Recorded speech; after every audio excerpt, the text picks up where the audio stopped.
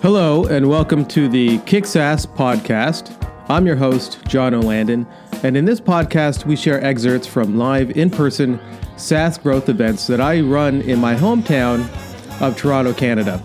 A little about me. I'm the founder and CEO of Hubly, a B2B SaaS company that helps private schools find new families to enroll and engage them throughout the entire enrollment journey. Basically, it's a CRM for private schools. In this episode, it's a recording from a recent panel discussion that I hosted and moderated at the Hubly head office here in Toronto on the topic of raising capital for a SaaS company. The panel included founders from two of Toronto's up-and-coming early-stage SaaS companies. One is Wes Moon, co-founder and COO of Wisely. The other is Roy Pereira, serial entrepreneur, mentor at Techstars, and founder of Zoom.ai. This panel discussion offers many great takeaways for anyone who has founded or is leading a SaaS business and needs to raise early stage capital. We're going to jump right into this episode, and I hope you enjoy the format and content we go through here. And I look forward to sharing future episodes with you from these live SaaS growth workshops.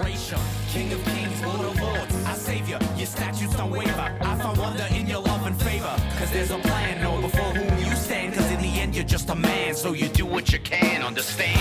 I never thought that we would get this far off. Examine the cost. Thank you everybody for coming. It's an honor to have you all here. It's a pleasure to be able to host you guys. Hubly is we're in the offices just upstairs. Most people don't know that there's offices in this building, but there are, and I get to use this facility. And I said, you know what, we should start doing some events here and start building a community. It's funny because just like one day I went on to meetup.com and I was looking for events to find salespeople, to go do some recruiting, and it asked me if I wanted to start the Toronto SaaS meetup, and I said okay. I just clicked a button, and all of a sudden I had 30 members. I was like, oh, okay, cool, I'm doing this. And I was like, you know what, I got a boardroom, I could do this. So, and that's how it started, about 6 months ago, and then Margie joined me, and she's, this is all her, by the way. She does everything, so thank you, Margie. So everybody, give her a round. So I'll just give you a little bit about myself. I'm the founder of Hubly. We're a B2B SaaS product. Basically it's a CRM for small private schools, and so I've been working in the sort of B2B space, sort of internet business solutions for about 20 years, and I've been in sort of all areas of management, but Hubly is the first company I've ever founded. I've done so many things for other companies. I've raised money for other companies. Hubly is actually basically bootstrapped till now, and I'm just now personally really focused on raising money for Hubly. We're at a place now where it makes a lot of sense, and I'm currently in the middle of getting term sheets and figuring out strategies, and I'm really excited to talk about this subject, but I'm much more excited to learn from the panelists here today. So without further ado, before we do, what I want to do actually is hear from you folks, especially people that raise their hand when they say they've got a startup. I'd love to hear about them. So what we want to do is pass the mic around and let everybody do their elevator pitch for what they're doing or what they're thinking of doing, and so who's willing? Who's ready to go? All right, so introduce yourself first, and then, do your thing. I'll stand up. So, hi, everybody. My name is Rads. I am the co-founder of a company called Jupiter, was formerly sales hire number 2 at PagerDuty, which IPO'd earlier on this year, and then also was a sales recruiter there. Prior to that, I had a few startup experiences as well. The company that I'm founding is all focused on training female SaaS sales reps. There's a huge gap in the market. Wes was just telling me that there was 12,000 open roles in Toronto for sales alone. They're based in my own experience, not just at any one company, but it's always been predominantly a male-driven team. So, and there's actually research that actually says women are actually better at sales than men on on average. So that's my company. If you want to chat about helping scale your sales team, let me know, and I'll be right here. All right. That's awesome. Thank you. Who's next? Who's going to pitch? Come on. Guys, if you want to be entrepreneurs, you got to be ready to pitch. Okay.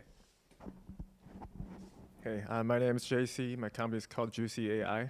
My goal is to let small retailers and e-commerce owners to use algorithms and data platforms that's used at Amazon and Shopify. Thank you. Thank you. Who's next? Come on. There was way more hands. Here we go. Okay.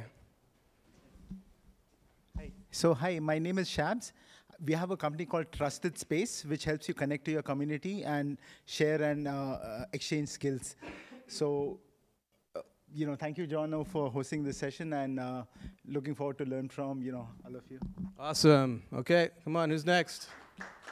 Who's next? Who's got to come? Who's a founder here? Put up your hand. Who's a founder?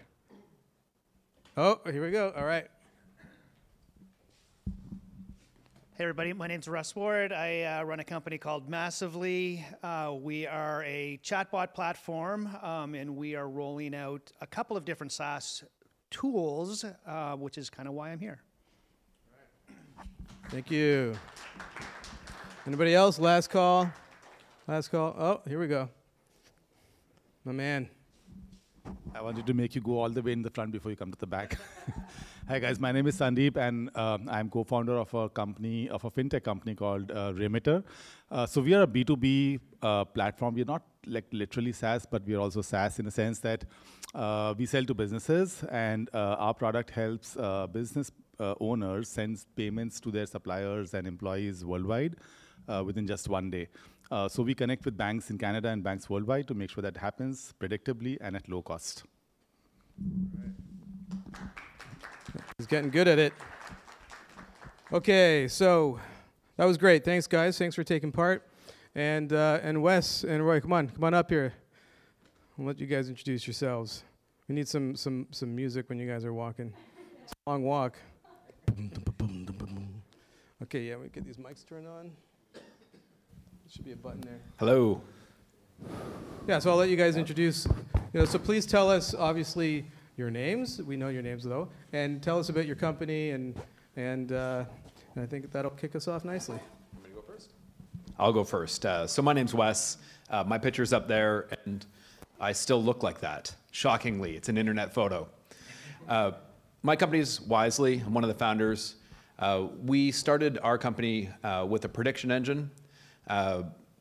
We help charities raise more money, and we do that by predicting from their past donor database, next gift amount, next gift date for every previous donor, and then giving the fundraisers, so if we looked at U of T or Sick Kids, a sales tool that would allow them to go out and use those predictions, engage with donors, and secure more revenue, more donation revenue.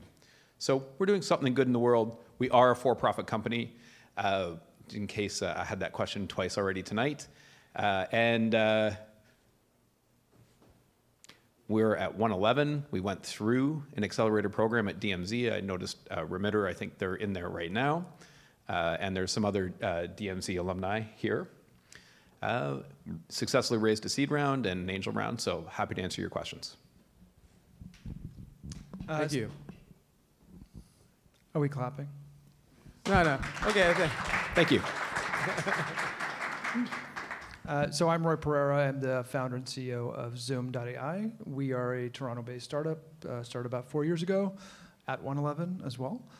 And we've raised, I think, a little bit more than $5 million in seed. We target mid-market SMB companies with a meeting scheduling assistant that is AI-powered. Okay. So are we gonna? I mean, we've been applauding. Let's keep it going.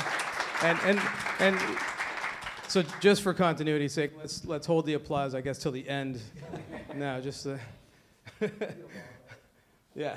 I mean, it's always good for our egos, but okay. So my first question for you guys is, what attributes of when investors were deciding to hand over all this money to you, what were the attributes that you think really, let's say of you, either you as the founder or a co-founder, what were the attributes of the team that made them decide that this was a safe bet or a safe enough bet? So I think you have to look at each phase, right? So the very first money in the door, friends and family, never take money from family. Yeah, it's awkward Thanksgiving when you lose it. So take money from your friends or from angel investors, but the very first time it's really all about you and your team, right? Hey, that's a great idea, but you know what? You're going to pivot 5 times. So it's not really about that. It's not about the business model. You're going to change that. It's about how big of a problem that you're trying to solve, and do you have the right people that can actually solve that? So that's the very first time. And then afterwards, it's different. It's like traction, especially in Canada. They're going to ask you traction. And so, like, do you have a large client? Do you have a large number of clients? Do you have an opportunity to get more clients? Maybe it's not about clients. Maybe it's about users signing up, whatever. Whatever KPI that you have, do you have traction? Are you growing? So they're going to want to see that at the beginning. And team is definitely important, and it's going to be important until you get to a Series A. So it's all about hiring. So that'll change in later rounds? Yeah, so think about a continuum of team versus traction. That's really all it is. Those 2 axes. And when you start off, it's 100% team. Like, you are selling the opportunity of the future success because you are who you are and you can do it. And you have to prove to them that it's you. And you know what? You're a founder, and like the other people that you have around you may not be with you in 5 years, but it's about you guys, right? And then as you go to like a Series A, and you're preparing to do a Series A, you're doing 100K, 200K MRR a month, it's about traction. It's about how fast you're growing, right? And you don't need the 200K maybe if you're growing like 50% a month, crazy numbers kind of thing. But it's about traction, and it's less about the people, because those people can be replaced at some point. Okay, that's good to know. Wes, what do you think? I'd say the exact same thing, and perhaps I'll tell a story about it. We, as a company, needed some money to quit our jobs.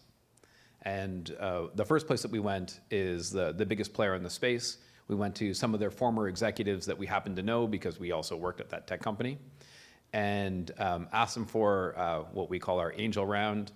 We raised $150,000, so we flew down to Charleston, and to a person, they all said, "This sounds very interesting. I trust you with my money." That was our angel round. And we did coincidentally take a little bit of money from family, uncle type thing, who understands the space. That you don't like. Well, I think they still like us. That's the silver lining there. For now. For now, exactly. But we did quite honestly say to the family members, like, this is actually a true story. We were having a drink and we said, "This is your Vegas money, right?"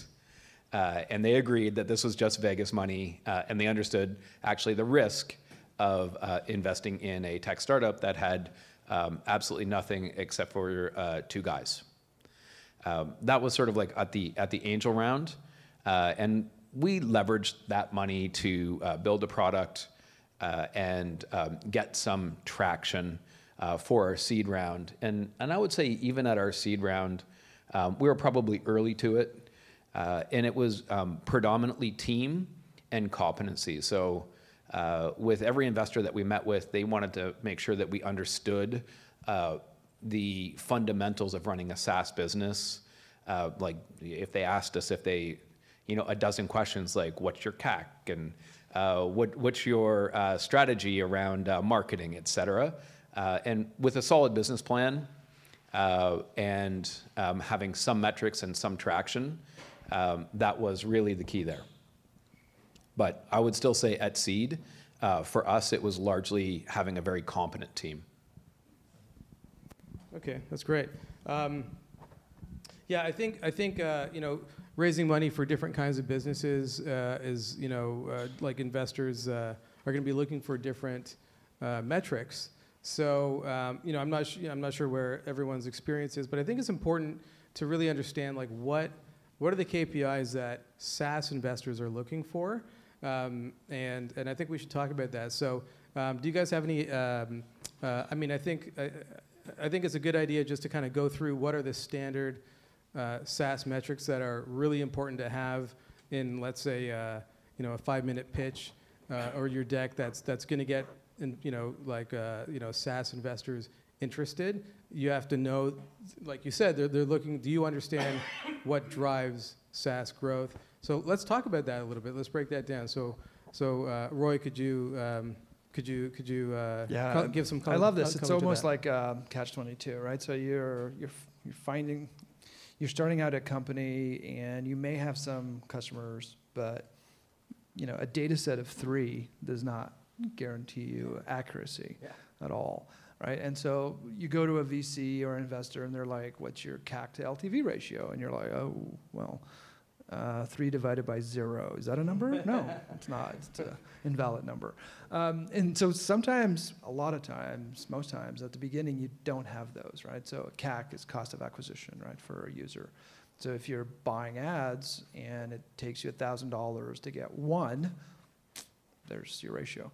And then LTV's like lifetime value of that customer. So if it's costing you $1,000 to get 1 customer, and that one customer churns after a month, and it's a $25 per month product, man, you are losing a lot of money. So that's a bad ratio. But you don't know that at the beginning. Like, you're just spitballing it. You're just experimenting. And so this is when, like, as an entrepreneur, you have to just sort of take out your lady balls or your man balls, depending on what you have, and say, I don't know. I'm going to find out. Mm-hmm. You want to join me on my journey? It's too early, right? And so, like, you don't have those numbers. And, like, you're not an established company. You don't have, 1 million users coming in, right? Mm. And maybe you won't ever. Like, if you're targeting enterprise, you're not going to have those numbers. Your data set is going to be so small that you cannot find those numbers. Even when you're going and you're generating $1 million a year, you just won't. So is it about knowing how to, build a forecast based on the right kind of assumptions that, should be, sort of good industry benchmarks, and then having a good story as how you're specifically going to hit them? Yeah. I think a lot of investors are not professional enough, and what they read is I need to know your CAC. And so they'll ask you, what's your CAC? Mm-hmm. But they won't really understand how you're going to generate that, right? And again, like, it leads you a lot of times to not being able to calculate it and to offer them an answer that they're happy with. And so either you walk away because you know that they're not great investors and you're going to have problems with them in the future. You will. Or you turn around and go, you know what, my KPI that I really care about is X, right? And here's my user journey, right? And so I can show you the funnel. And that's what I really care about, right? Because right now I'm not generating any significant revenue, but we're proving out the model. We're trying to take away friction from the user journey. And then eventually we'll get to significant numbers that I could show you what the CAC is. But that's going to be like seed 2. But as long as you're using AI and machine learning to make the world a better place, like, what does it matter? That's bullshit. Just give some money. Don't trust any company saying that. I have actually heard, I think we were in at the BDC. Are you a .ai company? Oh, yeah. We have it. My CTO won't let us put data there. Are you like defending that choice now? I will say at the BDC, they told us that they were pitched that day by an ice cream company using AI. So there is some stigma attached to it. To make the world a better place. To make more delicious ice cream. Yeah, well, I'm all in favor of it. Or flavor, I suppose. I'm sorry. Wow. What do you think about these metrics? So I just killed the whole panel right there. All right, guys, bye-bye. Time to leave. Some of the metrics that you're asked for, especially for the stage of your company, are generally unreasonable for you to know with any degree of accuracy. And we always use that opportunity to tell a story, I guess. Like, TAM is something that no matter the stage of your TAM, total addressable market, if you're raising funds, you have to understand your TAM because that will either allow you to raise or not raise money, quite frankly. And depending on the investor and how big they think, if the TAM isn't billions and billions, they'll tell you to go away. We serve the not-for-profit market to address the TAM question proactively, which we learned over the first couple of meetings was really important for us to do. We actually started with our industry. We revealed the industry slowly. So we talked about the scope of the industry being larger than energy services in North America. We then talked about the number of employees and the amount of money spent in that sector. And as we revealed, finally, it was not-for-profit, we had actually proactively addressed that TAM question with some sort of backing and belief. And that was essential for us, and we learned it, that we had to do that by taking some early meetings and trying to describe the not-for-profit sector as being particularly large. And an industry that has not yet gone through a digital transformation. So making sure that opportunity or that TAM for us was, we made a story about it to make the metric important. So basically what you're saying, Wes, is that you did not have the metrics, the traction, and so you obfuscated the answer and you talked about TAM, and you sort of made sure that they understood that there is a big enough market, there's an opportunity, there's no one there, you're the only one kind of thing, right? That's exactly right. And that is a really good strategy that's used by everyone, right? Raising money is not scientific. It's all about, psychology. It's a mental game. It's a psychology, right? And so you are being a good politician in a lot of ways. You're a good salesperson, and you're trying to get to their, whatever it is, their greed, which is, I think, a lot of investors, but also small investors, what they really care about is that you have a great story and that they can tell your story to their buddies at the dinner table, because that's all they care about. You give them back money, they're like, oh, I didn't even expect this. They're like, but I had some great dinners, and I talked about you're cool. Mm-hmm. So you got to sort of understand what they're interested in and tell that story. Yeah, I believe in practice makes perfect. New to sales in a way, or tech sales. I've now only been in tech sales perhaps for 4 years. Before that, I was a charitable fundraiser. In charitable fundraising, you tell stories all the time. You solve problems. So in a way, you're in sales. But we took a series of meetings just seeking advice from people who we didn't think would actually invest in us, and they didn't. But as a way to learn how people would perceive us, what they cared about, so that when we did start to raise, we actually knew what we were doing. The first time you go talk to a venture capitalist, it can be a little nerve-wracking. I had no idea actually what they cared about, which is why we set up those informational meetings to figure out, hey, how do we do this successfully? Can you talk to a guy like Roy who's done this before and learn from his mistakes? Absolutely. Most founders will be quite generous with their time if you're raising funds. I've done a lot of those. Yeah, mistakes. Me too. That's a good point, right? So like you never ever want to pitch your number one investor potential first. You just like, that's wasting a bullet. Yeah, you have a couple of bullets. And you just go and you pitch people that you don't really care, just to practice. But on that note of advice, like somebody recently told me, and I thought this was pretty wise. He said, if you want to raise money, ask for advice, and if you want advice, ask for money. And so I took that. I was just at SAS North, and I took that strategy, and I think for the most part it worked well. But then the one person that I actually thought I had the best chance of walking away with a term sheet, I went in in the position of asking for advice, and he basically told me everything that I should have said that I would have said had I just give him in my pitch, and I realized that was a mistake. So it's pretty hard to really know, when the right time is to take the right approach. I think the point is that there's a lot of luck. I don't really believe in luck, but there's a lot of things going on that you don't have control over, right? So you walk into a room and there's someone sitting over there, and you don't know if they had a shitty morning, I'm not allowed to say that word, or if they've been looking at your industry, if they just got rejected by one of your competitors, like you don't know so many things.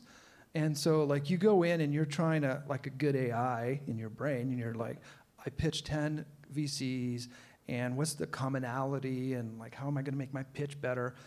And that's good, but you also don't know what's going on in them, right? And so a lot of times I found that when I walk in and I get success, maybe my pitch is better than it was the first time, but it's also like, what have the other side have gone through, right? They were looking at this space. They were looking at all of the other players in this space.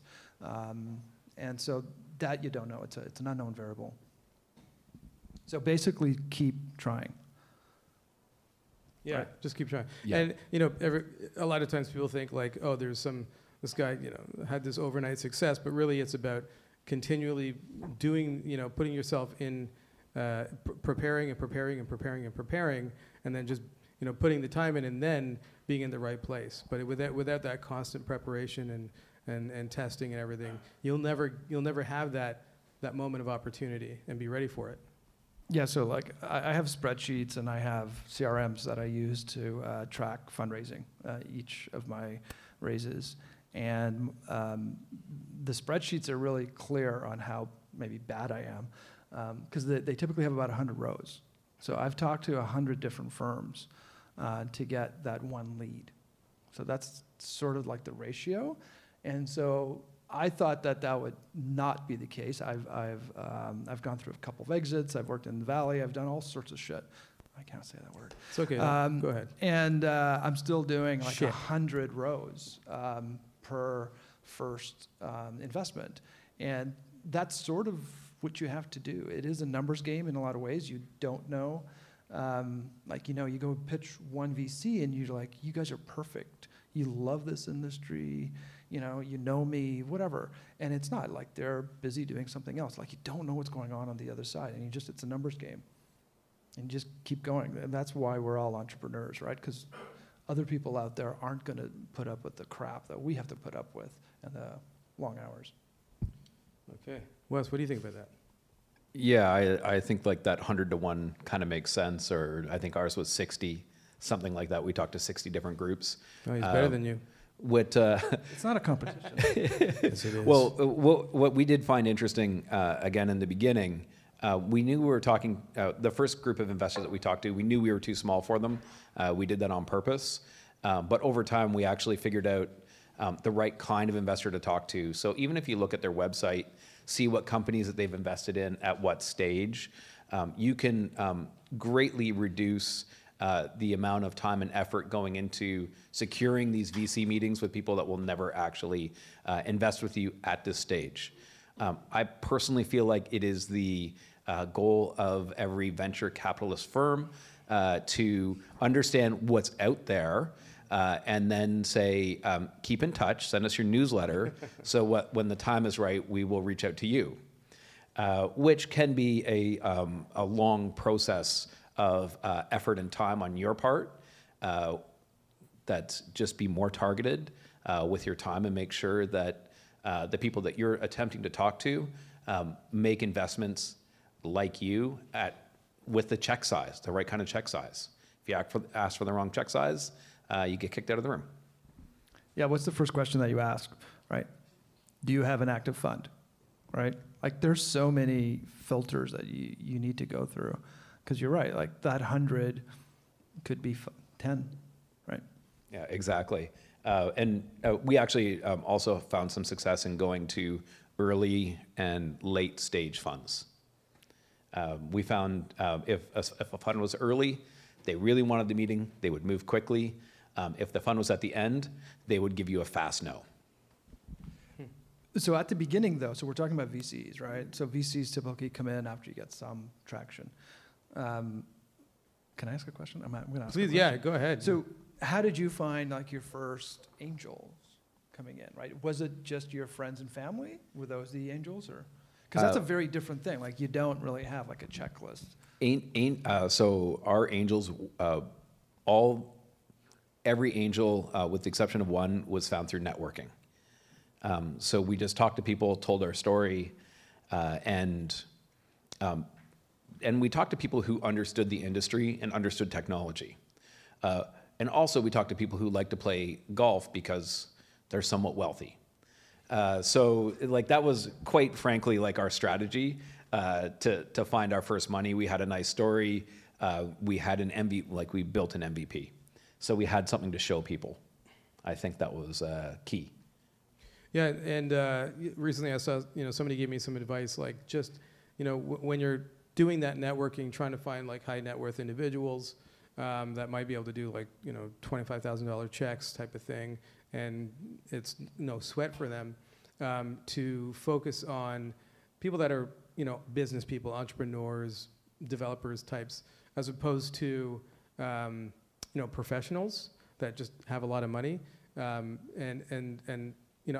don't know if this resonates with your experience, but the idea behind it was just like, folks that are, in financing or doctors or whatever, they have this, they have a lot of money that they can spend, but they seem to be very analytical and very risk averse, as opposed to like an entrepreneur that kind of, is a lot looser with the checkbook and is just kind of it's not so much about metrics or business plans. It's just like, do I like this guy? Do I believe in him? And I guess they can see themselves in you a little bit. Yeah, I mean, if they ask you when you're going to go and turn a profit or something, right? Because they're giving you $25K or they're asking you for dividends or something like that, then they're like, no, they're not an angel investor that you want. Yeah, we stayed away from anyone that was conservative like that. Half the people, their former profession was sales.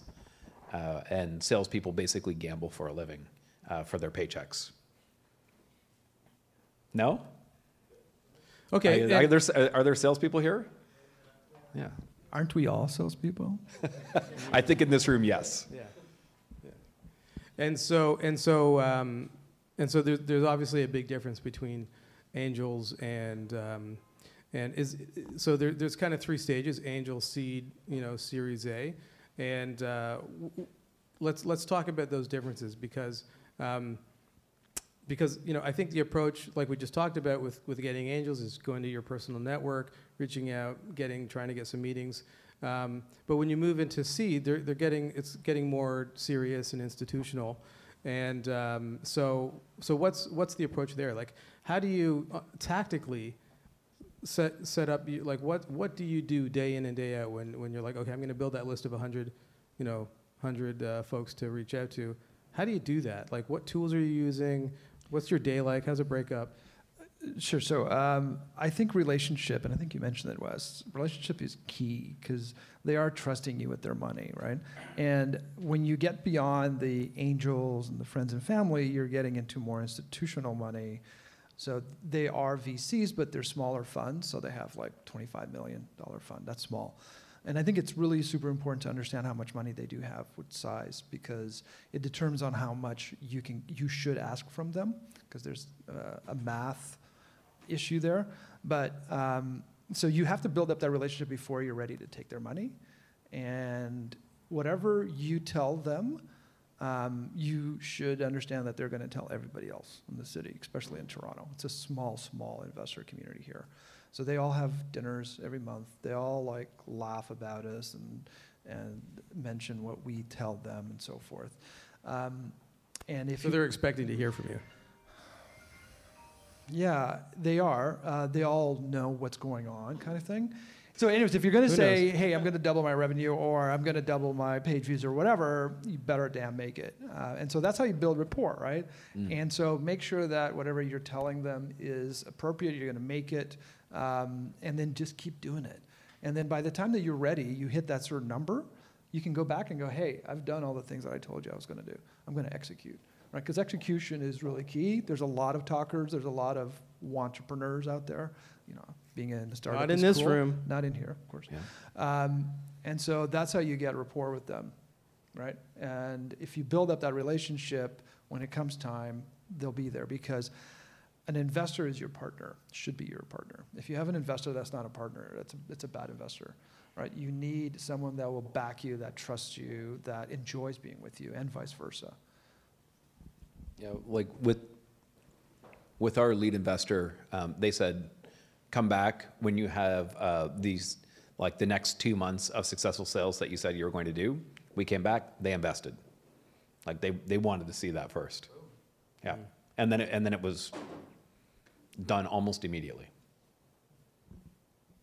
Okay, that's smart. And so, and before that, like you didn't have sales, like, or you just No, well, I mean, we were early, I think, going for a seed, and they wanted to see a little more traction. They said, well, you have projections, can you hit them? Yeah. That literally happened, and we went back and secured our investors.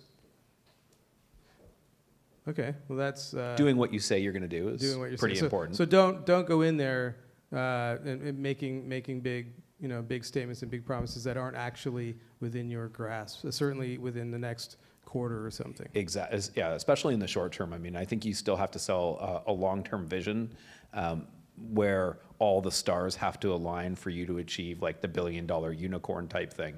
But you do have to have something realistic over the coming months, because that's how long the relationship is going to evolve. You don't end up with $1 million, $2 million, $5 million check overnight. There's paperwork, due diligence. Meanwhile, you're still running your company and you're executing. That's at the seed stage for us anyway. Yeah.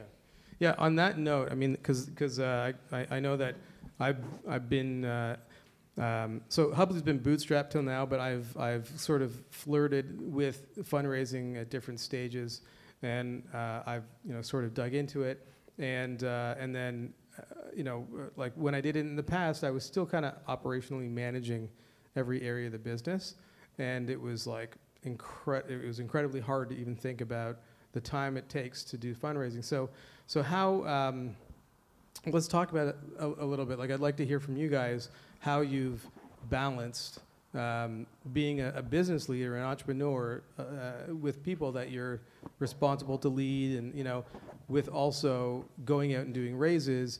What are those phases like? Like, do you have? I'll let you guys answer, but I just love what's to hear balance? Balance, yeah. Yeah. What is that? What is that word?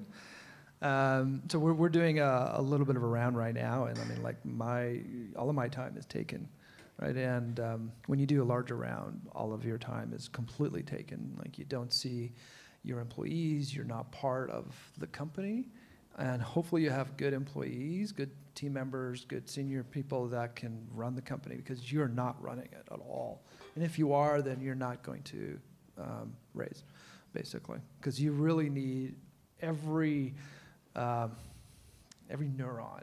in your brain to really sort of focus and to understand what the other person on the other side is thinking about, and that's your job, right? I'd say for early stage companies, you really don't choose your venture partner, they choose you. And you have to really consider that about going all in. If you're only doing this part-time, or you're not really committed to the raise, you're going to lose to someone who is. It's a race. I would say in the United States, my perception is that that is a little bit different. If you're in the Valley, there's more competition for within the VC community to actually place money. And they're willing to take larger bets because that's available to them. So let's talk about that a little bit, because that's a topic we were chatting about it a little bit earlier. I know from my experience, when I was flirting with raising money and not putting in the full-time effort that it really took, I remember meeting with some angel groups here in Southern Ontario and saying, I'm looking for $600K because I was trying to be reasonable, and they said, you only need like 300, and I was like, what's that based on? Like, here's and then I take the same deck and I go to the Valley, and they're like, 600K, what are you, an idiot? You need like 2 million, like, get out of here, And it's so different, So how do you guys approach that, and like that sort of, like the drastic difference of, it can really, throw you for a loop if you're not prepared for that. Yeah, I did it wrong. So I went down to San Jose to SaaStr, lined up a bunch of meetings, even with angels. And I continue to talk to one of the angels based out of New York, who, like, his minimum check size as an angel is $1 million. And we were only looking for 1.5 million, and that just wasn't worth the effort of due diligence for the firms there. And so it's a vastly different perspective. They place more bets, but also they're hoping for like the 1000x on one of those bets. And each one of the bets that they make, they want to bet that every single one, they probably do some sort of assessment that says, could they be worth potentially over $1 billion? It's just like a yes or no. I would say in Canada, we're a little more conservative. Even a couple $100 million company is pretty good up here. And bets are placed on that. Yeah, I mean, there's so many differences, as you pointed out.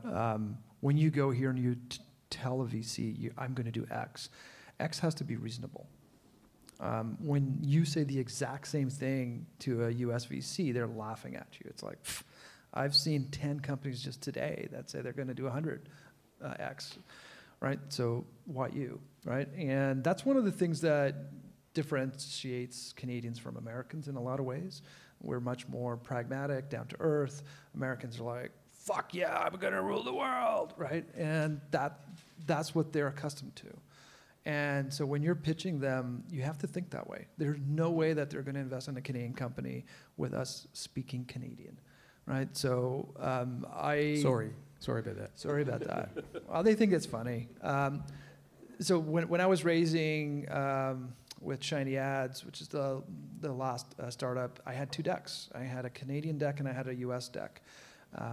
And the US deck was basically, the only difference was the amount that I was raising, right? And it was like a lot more, to your point. Now, they think that it costs a lot more because it does cost a lot more, say in New York or Silicon Valley. The cost of employees and cost of living is huge compared to here. And I think the other difference too is that when you're pitching a Canadian VC, in their head, they're thinking about all the ways that you can fail. And they're trying to strike them down, right, until they get to 0, right? To an American VC, they're thinking about all the ways that you can get to be a unicorn, like that 1000x, right? And so it's a very different style. Like, one is risk adverse, and you're trying to no, Google's not going to come and do the same thing, right? Can they? Of course they can, but they're not. Whereas the other one is, I'm going to be the next fucking Google, okay? And you got to prove that. It's such a different style, right? Yeah. I'd also say that follows through in how you're managed. So I've talked to US-backed firms, and they're pushed to get to 1,000 or fail really quickly. Yeah. And in Canada, our partners help us live, I would say.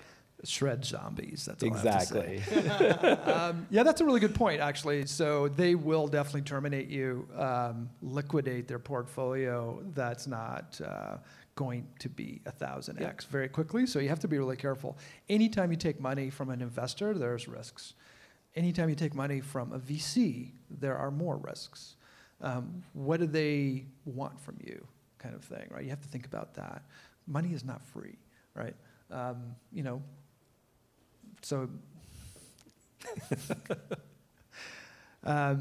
yeah. Does anyone have free money in this room? I think the other thing that I was going to say as well was the size of the fund, to your point. So American VC funds are typically larger than Canadians. So if you have a $25 million fund here, like you have Ripple Ventures, which is one of your investors, has about that in their fund. So typically like a small cap fund. So the math for them to make a return on that is different than a fund that has 125 million, right? And when you look at the funds in the States, they normally have a lot more than Canadian funds do.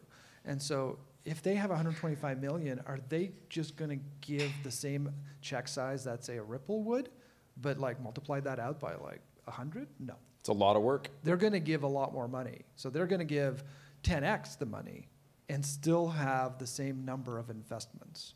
So when you go in there and you ask for 600K and they're like, I don't even know how to write that. I'm like, I'm writing $6 million checks. That's my minimum check size. Because the math doesn't work for me, right? Because I have $1 billion fund.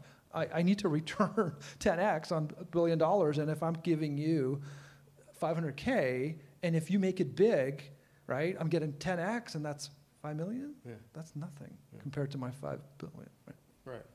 And they have plenty to choose from otherwise. I think that's the other issue too. Yeah. So I may be controversial here, but I think that Toronto has a lot more deal flow than most other places in the world. And this is why you see VCs from the Valley, from New York, from Boston coming here. Boston especially, they don't have enough deal flow anymore, right? But you're seeing VCs from both New York and the Valley being very interested in Toronto. You're seeing VCs from Minneapolis coming up here because they have they also get a great conversion. Like it's good for them. They do, and we could talk about that. But I think it's really the caliber of opportunities here and the amount of great deals that they can have. And even in Silicon Valley, there is a lot of companies who go there, but there's also a lot of noise and there's a lot of competition. What do you guys think about these programs like Techstars or Accelerprise that want to bring you to the U.S. and do a roadshow, and they're going to give you a little bit of money, but they're going to take some points off your business, and of course that means different things at different stages of growth. Have you guys ever considered those? Have you done any of those? And what are your thoughts? Is it worth giving up the equity? I can imagine a number of scenarios where it's worth giving up the equity to make a larger piece of pie or a larger pie. We went through the DMZ, so an accelerator program. The accelerator program was amazing for our business. We all learned a lot, and certainly many things came into deeper focus for us. But I would say the most important piece of it is that it validates to potential investors that you're a real program, a real company that's been vetted by someone else. So from that perspective, I would say giving up a piece of equity, depending on the size, totally worth it. Yeah, even for Zoom, when I started 3 months in, I got a phone call from Accelerprise and I got a phone call from BetaWorks out of New York. And I actually took BetaWorks, and I didn't feel like, I needed their advice, but what I needed from them was network. I didn't know anybody in New York. It's a great place to know people, a lot of money there. And also, they were the first money in, right? And their terms were fantastic because it was a U.S. VC. And in fact, I couldn't get any Canadian investor to come in on those terms. So how much did they give you? If I can ask. So they gave me $200K US for 8% of the company, and also that included going through their accelerator, which was fantastic. So that allowed me to hire my first staff and get into market, basically. I know Accelerprise just launched in Toronto. Very interesting backers, Box and Cisco out of the Valley. Their terms aren't as great. They're not as good, yeah. No. And I know, so I'm a mentor at Techstars here in Toronto, the PropTech, Techstars as well, Founders Institute. And they're all good for different stages, right? So Techstars has a great name, right? You go through Techstars, and if you have something interesting, you should be able to get funding pretty well. Yeah, it's a nice gold star. It is, and to your point, what you said I think was interesting because, let's face it, investors are lemmings, right? They're what? Lemmings. Lemmings. That's an animal. Look it up on Google. Yeah. So, sorry, but they basically follow the other lemming in front of them, right? And you have to find that lead lemming that will jump into the water. So lemmings are these animals like on an ice floe, and they go around in circles until one of them falls off into the water, and then they all look over and see if there's a shark that's eating them. Right? So they're all scared about taking that first step. And that's the same thing. They're all scared about taking the risk on you. What if they lose their money, right? And so they're all waiting for like that lead investor to take the bite, and then they're like, "Oh, I'm in." Right? And so you have to find that first one. Yeah, your first term sheet is the most important. Yeah. And in fact, when you're raising, there's two phases, or at least two. One is to find that lead, And and to your point, like you can go through 100, and as soon as they say no, you're like, you're dead to me. I'm moving on, right? And even if they say yes, but I'm not interested in leading, you're like, I'll get back to you later, right? So, and does the lead, like the quality of the lead, play an important role in getting the lemmings to jump on board? Yeah, so if they don't have any respect from the community, then you don't have anybody following them. So it's super important to get a good caliber lead. But I like what you said before, that investors will choose you, and that's very, very true. Like there is one match out there, or maybe more, but they have made the decision that they want into whatever you're building, and you just gotta like get there and not screw up. So do these programs like Accelerprise or BetaWorks, do they act as a lead? No, they give you a gold star. Okay, like so it does lend to credibility. It just helps your credibility. They're good programs. Some of them are good programs. Sorry. And so they teach you what to do. As a mentor, I see the first pitch, and I see the pitches progress, and then I like there's a demo day for Techstars PropTech coming up. Those are going to be phenomenally professional, right? And so the transition that the founders go through is very, very valuable for sure. And then you have the gold star. You can say I went through PropTech, Techstars in Toronto, and now I have a deal with Colliers. That's the other thing that you can't get with some accelerators. Accelerprise, like I said, has good relationships with Box and Cisco. The PropTech Techstars here is sponsored by Colliers. So if you're doing PropTech, there's a great customer right there for you, your first big customer. Okay, so I've asked a lot of questions here. I'm wondering, like, what question do you think? What's the most important question I haven't asked that you think these folks need an answer to? I mean, one of the questions that I asked other founders is, how do you start? How do you start fundraising? And generally, the first answer was, pick up the phone, let me introduce you to someone, or here's someone that might think this is interesting. And that's essentially what we did. Yeah, I mean, that warm intro into a VC is so critical.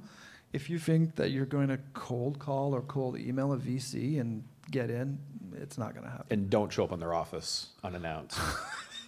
It's like security. I have witnessed this before. I literally thought about doing that. So don't do that yet. Don't do it. In this digital world, it's so weird to like have a physical presence and have someone there.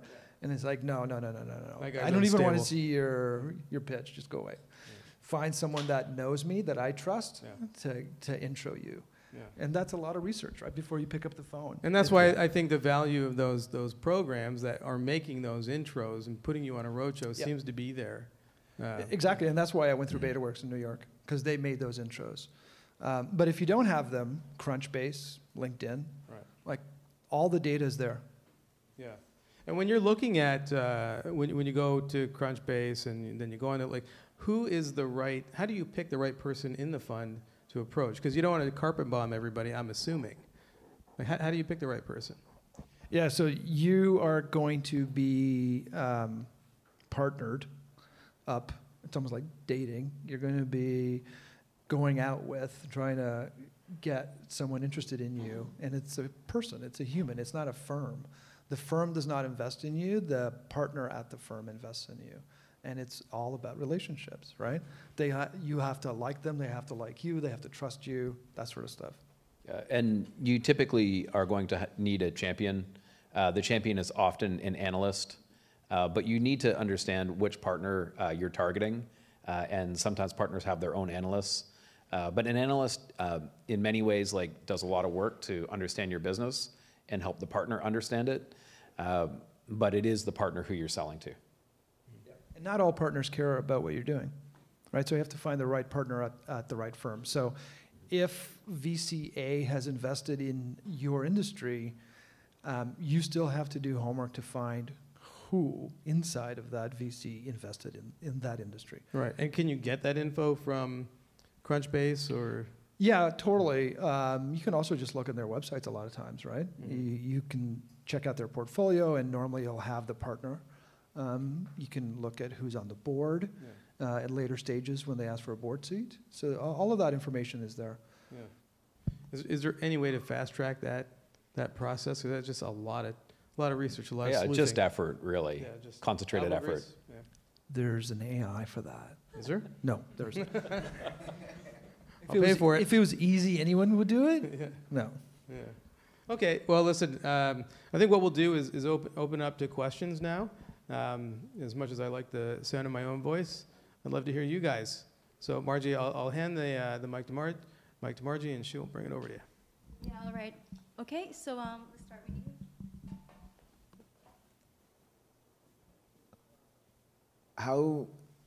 What are the differences between how you're pitching an angel round versus a seed round? So I guess like a pre-seed round versus angel round. Like, what does that deck look like? How are they different? Like, what are you covering? Like, if there's like 5 slides on each, like, what would you include? So I think one of the issues that we're in today is that the names of the rounds are all screwed up. And so 5 years ago, a seed would be like $250K.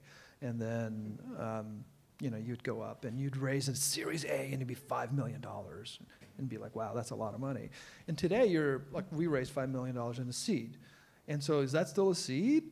And so these names, it's like pre-seed and then seed, and then you have a seed 2, and then maybe you have a seed extension, because you know what, you haven't got this A yet.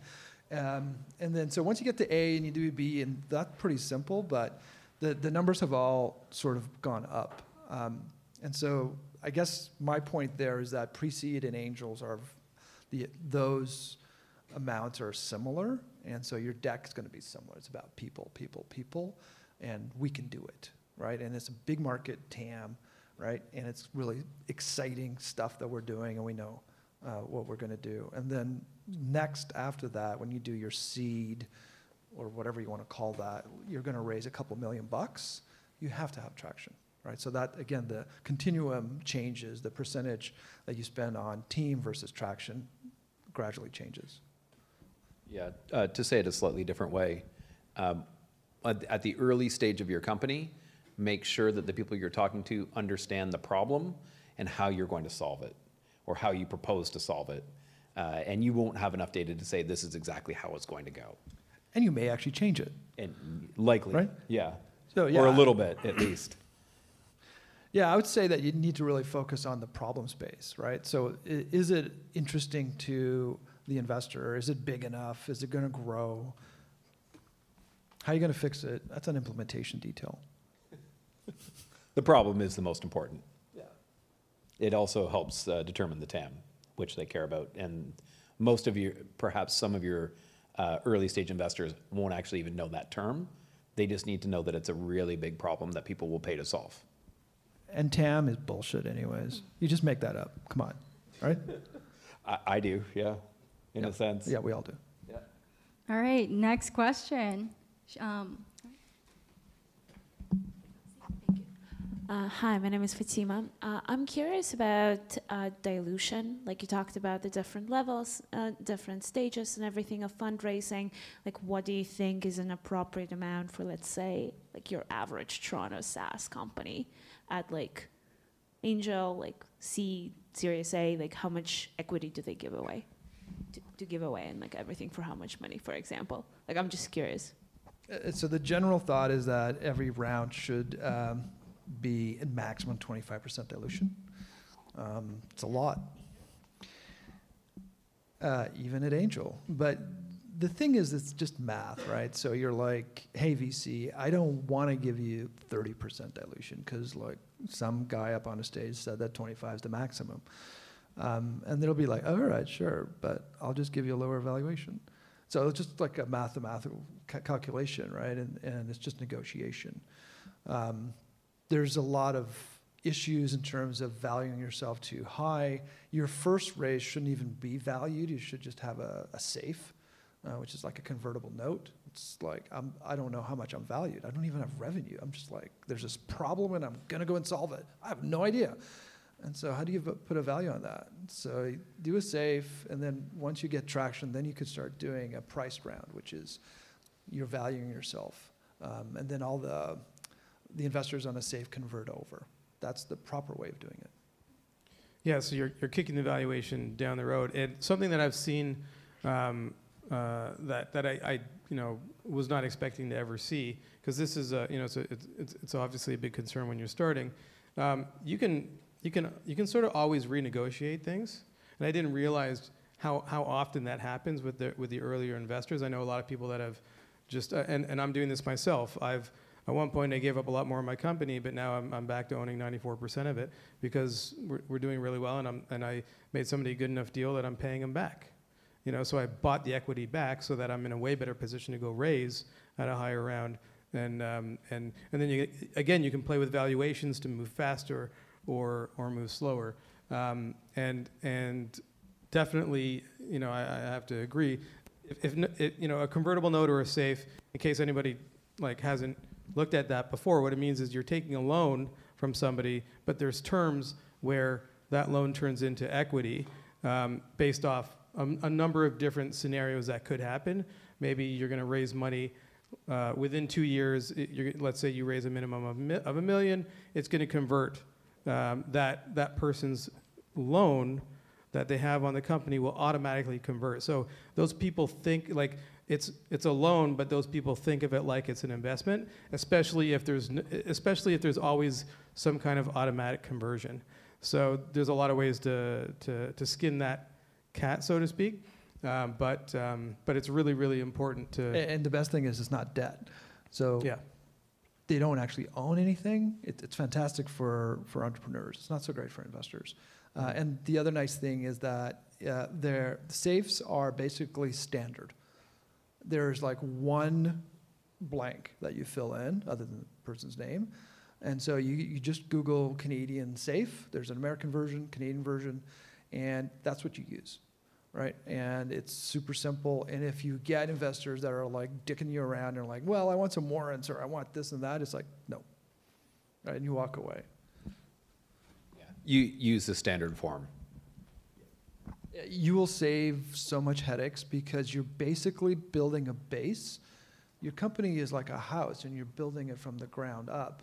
You do not want to screw up the base. This is your base. You bring in an asshole VC, investor, whatever, or the terms are bad, that will just get compounded.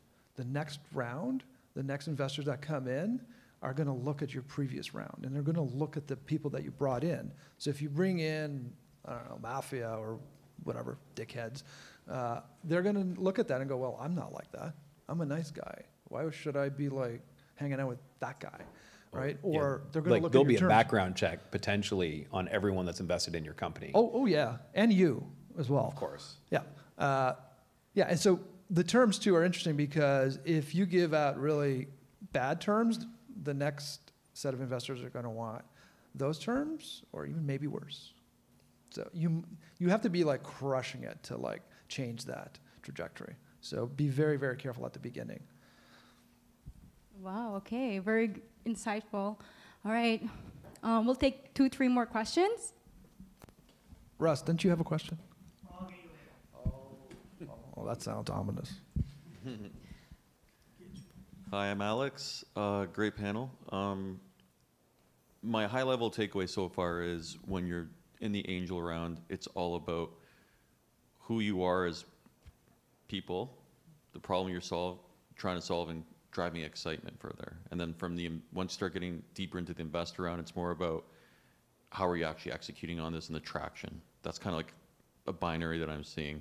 Not a binary, but that's the continuum I'm seeing. I'm just wondering, before you start asking money from people, what's kind of the minimum checklist that you should go to someone with? You mentioned an MVP. You guys built an MVP that you could show someone. I don't know if it was a prototype, if it was actually working, something that you could actually operationalize, or I'm wondering if you guys had a checklist, before you go talk to anyone, have these things tight besides your story.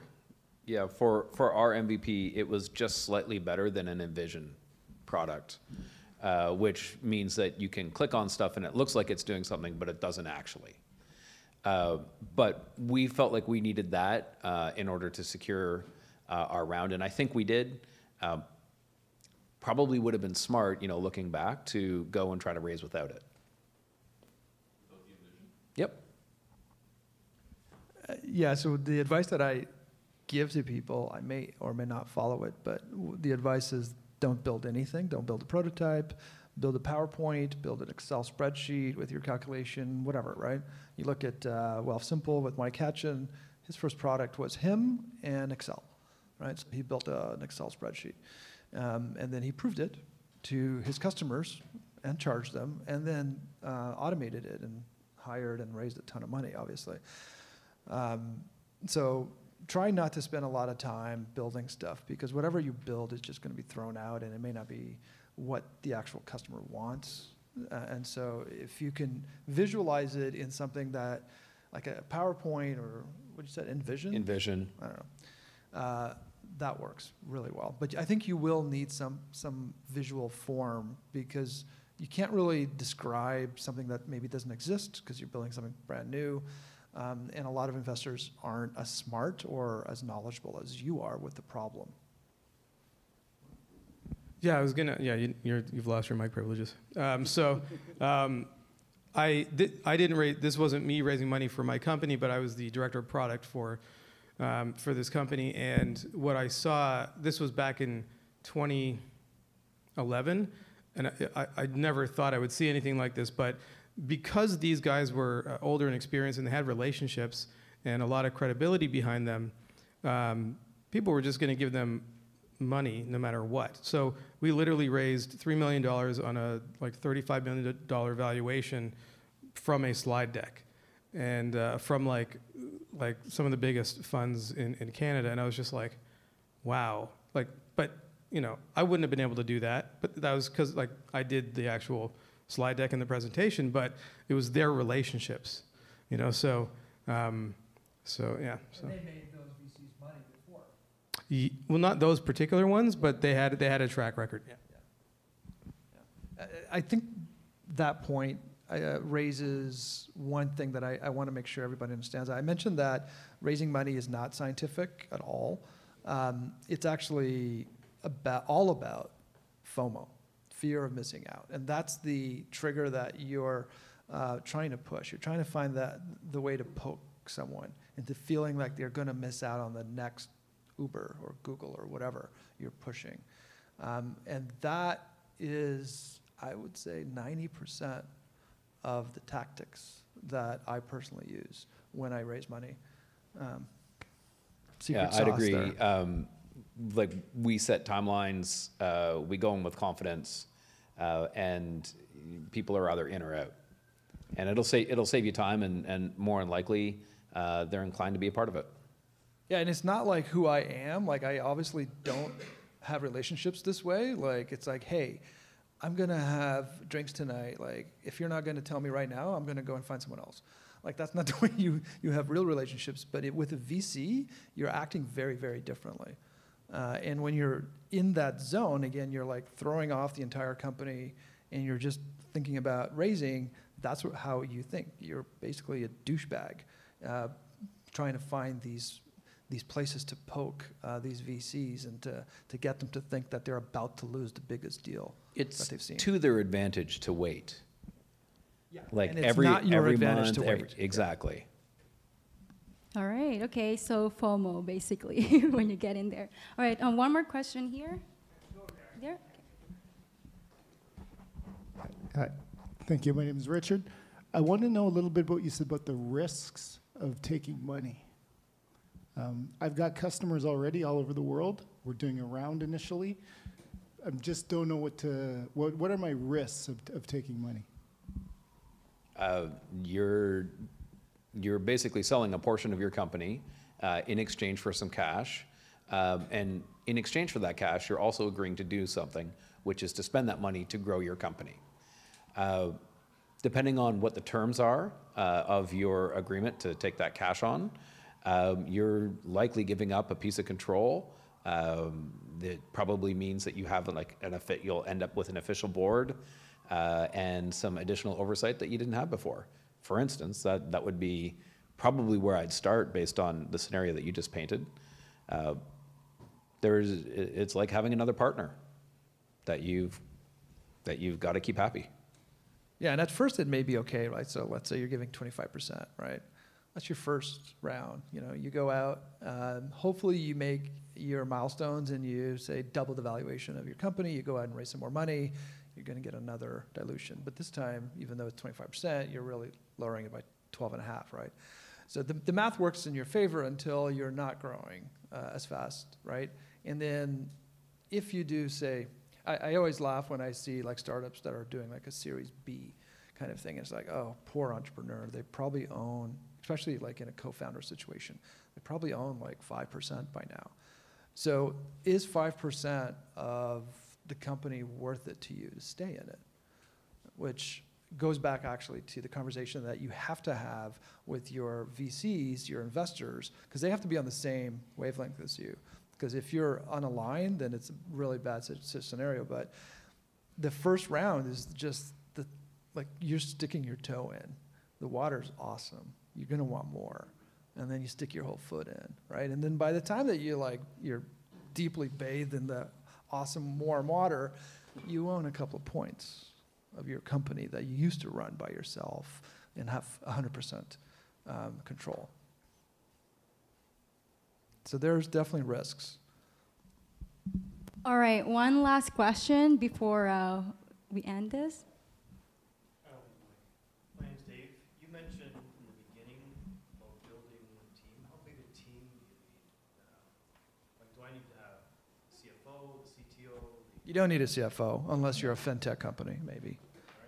Right. Is it just, that it's your show on paper, or like these got to be real people in the company?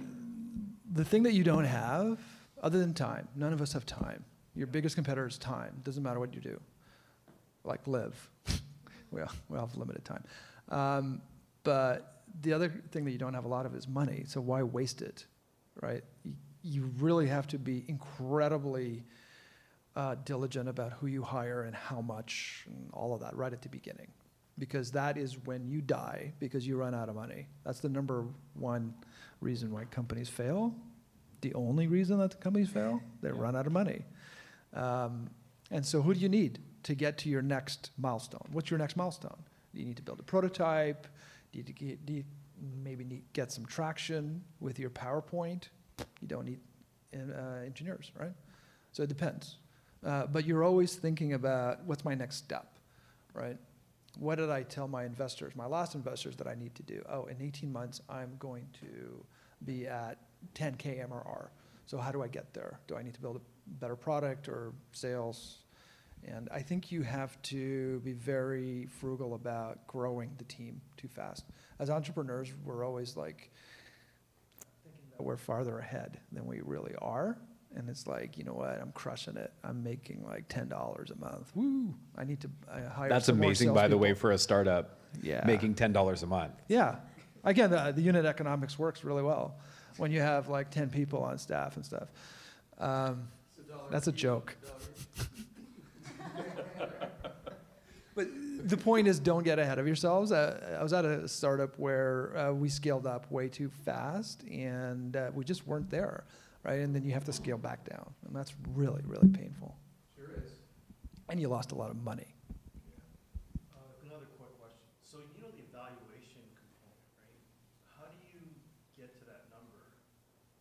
You don't, so you do a safe. Let's say you're at a stage where you have monthly revenue, right? So right now I'm at that stage. I'm at a pivot point right now. So do they take that monthly and then they extrapolate? And then is that only good for a year, or is it 2 years, or 7 years? You know, like. So again, you obfuscate the whole thing, and you try not to go there because that's bullshit, right? So it's like, oh, I'm going to take your trailing 12-month revenue. No, that's not your valuation. That's what like a Subway dealership would do. You're not selling sandwiches, right? So you're pre-revenue until you're doing like $1 million a year. Okay, so anything under $1 million. Whatever. Insignificant. So if you're at, say you're at $500,000. As soon as you say that you have revenue, they're going to try and put a multiple on it. An industry average. You want to be pre-revenue. Whatever. Like, yeah. So what, I just bump all the expenses up so it's like a negative then? No, it doesn't matter. So you just don't focus on the revenue. Yeah, it's insignificant. Yeah, no, it was more to see whether the idea would take, right? Yeah, so what you did was some really good testing. It's produced a thesis for you. And perhaps what you want to use the money for is to validate that at a larger scale. You know, before you are generating, like, I don't know, pick a number, 10 million a year, you're experimenting. Startups are about experimenting, right? Let's say you're doing $1 million a year, you're failing because you haven't hit that magic number. So you need to experiment. We're all in the same category. Like, you know, as soon as you hit, as soon as your, what is it called, sausage making factory is working properly, your sales processes are working, then you can hit it out of the ballpark, if you will. A lot of analogies there. But until then, like, you're just experimenting. So whatever revenue you get, insignificant. Do not quote me on that revenue. It's an experiment. We're just testing and validating, and that revenue is just telling us. As soon as you tell a VC that you have revenue, they are like that is a hole that you won't be able to get out of. Pre-revenue. It's like Google with their products, beta. They're in beta for like 5 years until they killed them. Mm-hmm. Okay, that's actually very insightful, and I've never thought of that before. Well, I've personally learned a lot from this guys. I really appreciate it. We're gonna wrap it up now, but please feel free to finish off the pizza and the drinks, and we're gonna turn the music on and network and schmooze, and I just want to thank everybody for coming. Thanks.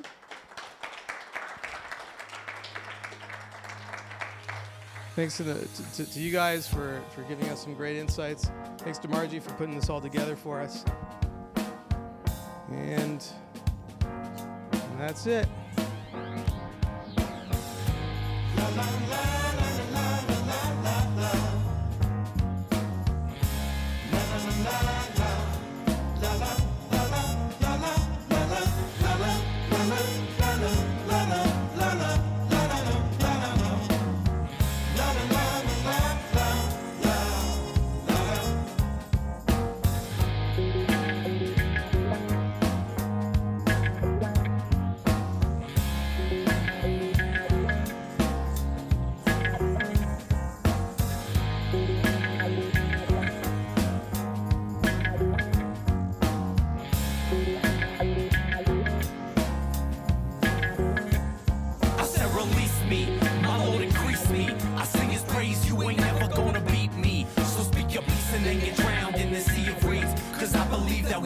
children of eternity.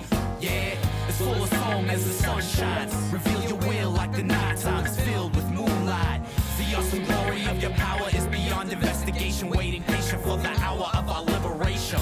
King of kings, Lord of lords, our savior. Your statutes don't waver. I find wonder in your love and favor. Cause there's a plan, know before whom you stand. Cause in the end you're just a man, so you do what you can, understand. I never thought that we would get this far off. Examine the cost, that little we gained, how much have we lost. And now the whole world feels the pain. Is everyone insane? Look around, cause what we need is change.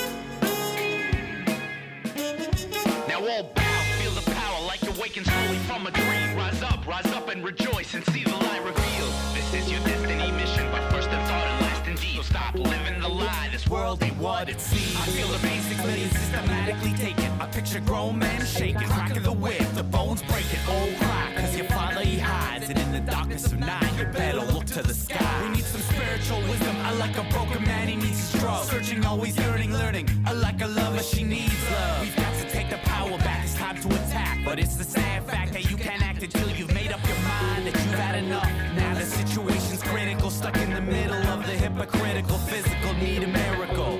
Hiding that we're dying inside, blind to this culture, be selling us lies.